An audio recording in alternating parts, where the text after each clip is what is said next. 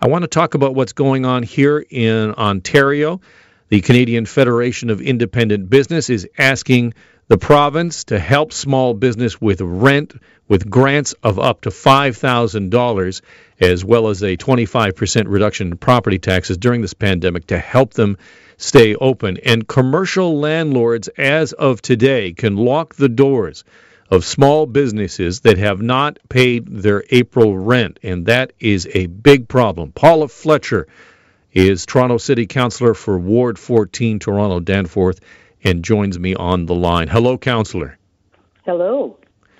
What are you seeing in your ward? What are you seeing across the city in terms of what landlords are doing today?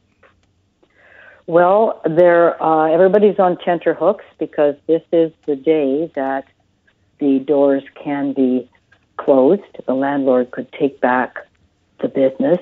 And the small businesses across our city, the main streets across our city, they've simply been asking for some rent relief and, most importantly, for the province to say no commercial evictions, to put the same proviso on commercial evictions that exists for residential tenants. You know, Premier Ford said no residential evictions during COVID for 4 months. That would be great if that was the same for commercial, and they haven't yet done that. At the same time, to get some rent relief for tenants, and that also is great for landlords.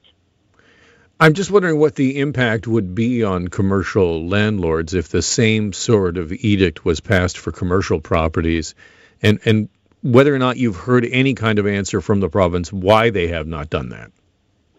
Yesterday, well, first of all, I think it's a great campaign. There's SaveSmallBusiness.ca. There's the Keep the Lights On campaign. There are so many small businesses who are gathering together to make their voices heard, and I do think that they're breaking through because yesterday the Premier said they're going to be working with the federal government, and today the federal government said that they would be lowering the threshold for the payroll amount in order to be able to receive assistance as a small business, and also they're looking at a commercial rent relief program. But these things have to go pretty quickly, and I'm hoping that landlords will wait and see what this looks like before they take really strong action in taking over the property. I mean, I think the logic for a lot of landlords is it's better off at this point to wait to see what kind of federal and provincial relief there might be, because just simply locking out a tenant means that you have nothing coming, and there's not a whole lot of appetite to open new businesses right now. You have that right. And that's one of the things that folks are hoping for, that if you've gotten rid of one tenant, who's going to actually come in there and rent a place and start a new business when, first of all, you can't be open.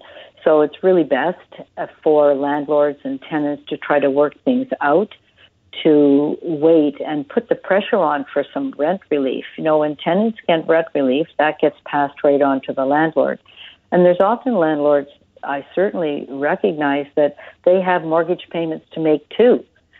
So they're both in this boat together. And so far, up until I think yesterday, there really wasn't a lot of attention being paid to this plight. But small businesses are the backbone of so many communities, as you know, and they are big employers. One little strip down on Queen Street, the Riverside BAA, there's 107 businesses. They employ over 1,000 people on 3 blocks of Queen Street. So we can just see how important they are to neighborhoods as employers and just as part of the economy of this city and other cities in this province. I think it's important to note, as you did, that landlords cannot be demonized in this narrative because they have costs too. They have to pay the banks, and you know, so if you have a failure to pay, it sort of cascades right through the system. Councillor, I want to ask you this because I'm going to ask my listeners this in our next segment, and that is, what does success look like? What would you want to see before you thought restrictions should lift? For example, in New York, the mayor there says that things like admissions and ICUs, positive tests, all have to go down for 14 straight days before any kind of loosening of a restriction. What do you want to see before there would be a loosening of restrictions? Well, I think probably that mayor in New York is listening to the medical officer of health for the city, just as we're listening to our medical officer of health here in the city of Toronto and the province and federally. And first of all, I just want to say I think people in Toronto are doing a pretty darn good job of social distancing, of staying home, of doing their very best. We don't have a situation like New York because we are started off being very careful. And I think we have to be very careful not to leave too early, because that's when you might get a second spike. It is a really difficult time for everyone, and everyone thinks it's fun to work from home. It might not be as much fun as they thought, but I'm going to wait and hear the divorce rate might be going up. Who knows what's going to happen? How are you handling it working from home? Are you going stir crazy?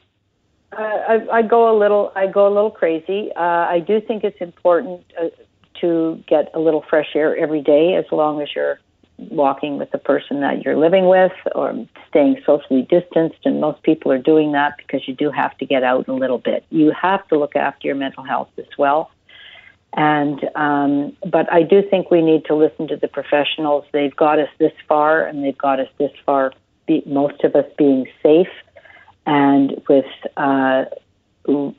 fairly good approach all round, and people listening to the medical officer of health. My concern today is making sure we have some businesses open when we're back to normal, whatever normal is going to look like, but that we don't have our main streets with just boarded up and no businesses there. So it's a delicate balance, and I think we're doing a good job. I think the mayor's doing a good job. I think the premier's doing a good job. I think the prime minister's doing a good job. But I think the people are doing a good job. Paula Fletcher, Toronto City Councillor for Ward 14. Thank you so much for being on the program. Thank you so much.